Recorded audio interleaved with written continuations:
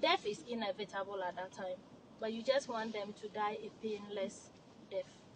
So at that stage, you know that your patient will not survive, but you just, instead of them crying of the pain associated with the sickness, they die painless. So I don't want that to happen to my patients. I actually want to see them live life to the fullest. No child should die. So that has actually been my motto. No child should die. Hello, and welcome to the Digital Diplomat Podcast, where you learn how to impact locally and build globally. If you're on a mission to solve local and global problems affecting your life and the lives of your loved ones, if you're tired of dealing with the same issues plastered across news channels on your television screen and are ready to take action, if you know your life is bigger than the box you or someone else has put you in, then this podcast is for you. Across all industries, digitalization is offering unprecedented opportunities for innovation as well as challenges. From the workplace to government, business as usual is rapidly evolving, and so should the policies, programs, and processes that affect each and every one of us. Join me, your host, W.E. DeCruz, an award-winning tech and food entrepreneur and highly sought international consultant on digitalization and digital trade, while I interview global leaders, organizers, business owners, and so much more on topics that include technology, digital divide, international trade, job creation, and how to eradicate poverty. As a Ghanaian American mother of three, wife, business partner, and more, you'll hear my personal stories and honest experiences woven into conversations with my guests to learn how you can become an active participant in solving local and global problems and impacting economic development right where you are. Let's get started. In this episode, you'll hear my behind-the-scenes conversation with Frieda from Ghana. Frieda is a 2022 Mandela Washington Fellow who participated in the program with Wayne State University while in Detroit. I was invited to their welcome reception hosted by Global Ties Detroit and later invited Frieda and a few fellows to my house for a private dinner. It was during our time in my home that I got the chance to ask deep diving questions about their journey and goals for local and global impact. Frieda is a pharmacist with more than 10 years of experience in hospital pharmacy. Currently, she heads both the pediatric and the oncology department pharmacy at the Tamale Teaching Hospital in Northern Region of Ghana. She's an accomplished young lady with big dreams, but her journey has been far from linear or easy. She shared with me a life and death situation that altered her path forever. This episode is a recording of our conversation while in the car driving back to drop fellows to campus. There are a few additional sounds captured, but the conversation was too powerful not to share with you. Take a listen. If you don't have the CS within the shortest possible time, either mother or baby or both could die. And the CS is a cesarean section. Cesarean section. Wow. So they prepared me for CS on the, in fact, I was bleeding clot. Wow. On the CS table, I bled 3 liters of blood. Wow.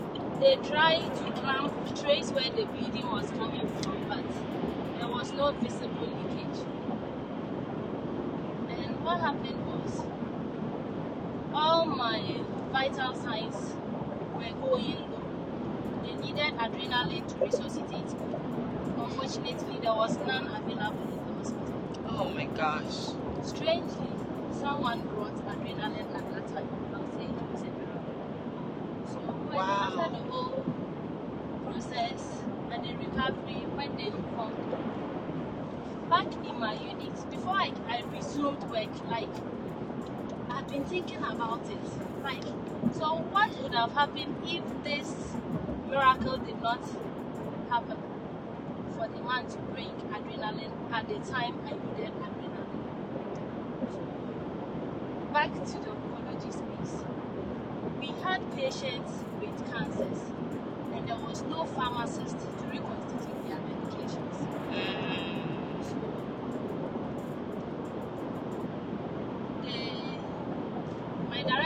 sympathized that they needed someone to be trained in the field of oncology, cancer care, to take care of the kids with cancer. And none of my colleagues was willing because it's not an easy job. The drugs themselves are dangerous. Handling cytotoxics or cancer medications, you stand the risk of developing secondary tumors. Secondary tumors? Yes, you stand the risk of getting cancer if you work with the drugs. Really? Yes. So nobody really wanted to work with it. But then I remembered how I got saved just by that instance. Someone sacrificed and brought adrenaline to save you. So I felt that this was the opportunity for me to pay forward that good which was done to me. Wow. To also stand in for this case. Wow. And with the maternal instincts coming into play, no reasonable mom would want to see a child sick, let alone die. So that was what led me into the oncology space. Has it been easy? No, not at all. Because starting with the oncology practice, we did not have biosafety cabinets. Cabinets which were safe enough for you to prepare your medications so that you are not actually, your level of exposure to the medications are minimized. So you actually prepare them and 100% you are exposed to it.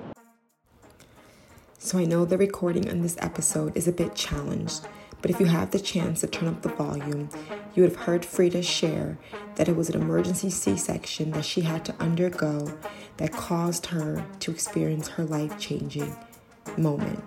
You see, Frieda found herself bleeding profusely, and it was by chance that someone walked into the very hospital that she was in with the adrenaline that she needed to save her life.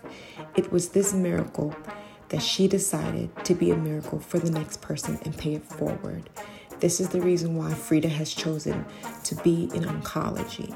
But even though she's moved by passion and purpose, things are still challenging. The major challenge is access to drugs.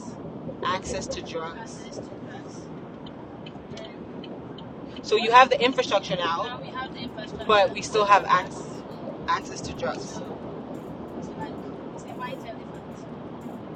And when you say white elephant, what do you mean by that? The building is there, but there are no drugs. So wow. The patient will still have to get the medication outside and come. So if your patient is due for chemo today, but is not able to get the drugs today, you cannot prepare the chemotherapy, and that protocol, the treatment will be delayed, and it will go to affect the outcome of the treatment.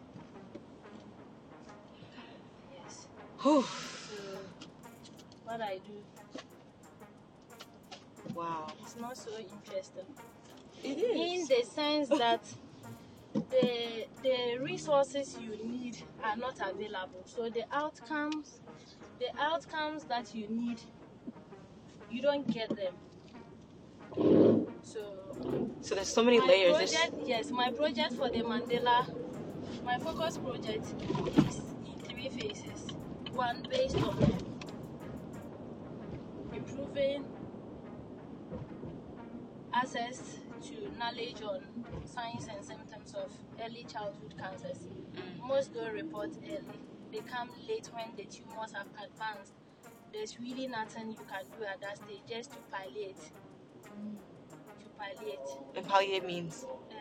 Palliative care means just reducing the symptoms of the patient to give them a little ease. So they have to live with it, essentially making it easier to live with it. To make death less painful wow. to the patient. Thank you for listening to another episode of the Digital Diplomat Podcast. If you're ready to start impacting locally and build globally, I invite you to visit my website at thedigitaldiplomat.com. On the website, you'll find links on how to use digitalization to get started today. From private tech intensives to ebooks and e-courses to mobile app development at the VGC Group, or if you're interested in shifting to a plant-based lifestyle with the Mushroom Angel Company, Visit my website for all the information you need. For speaking engagements or consultancies, click on the speaking page on the website. Otherwise, subscribe to this podcast, like, share, and leave a review. Remember to always live at the level of your consciousness and never at the level of your circumstance. I'm W.E. DeCruz, the Digital Diplomat. God bless.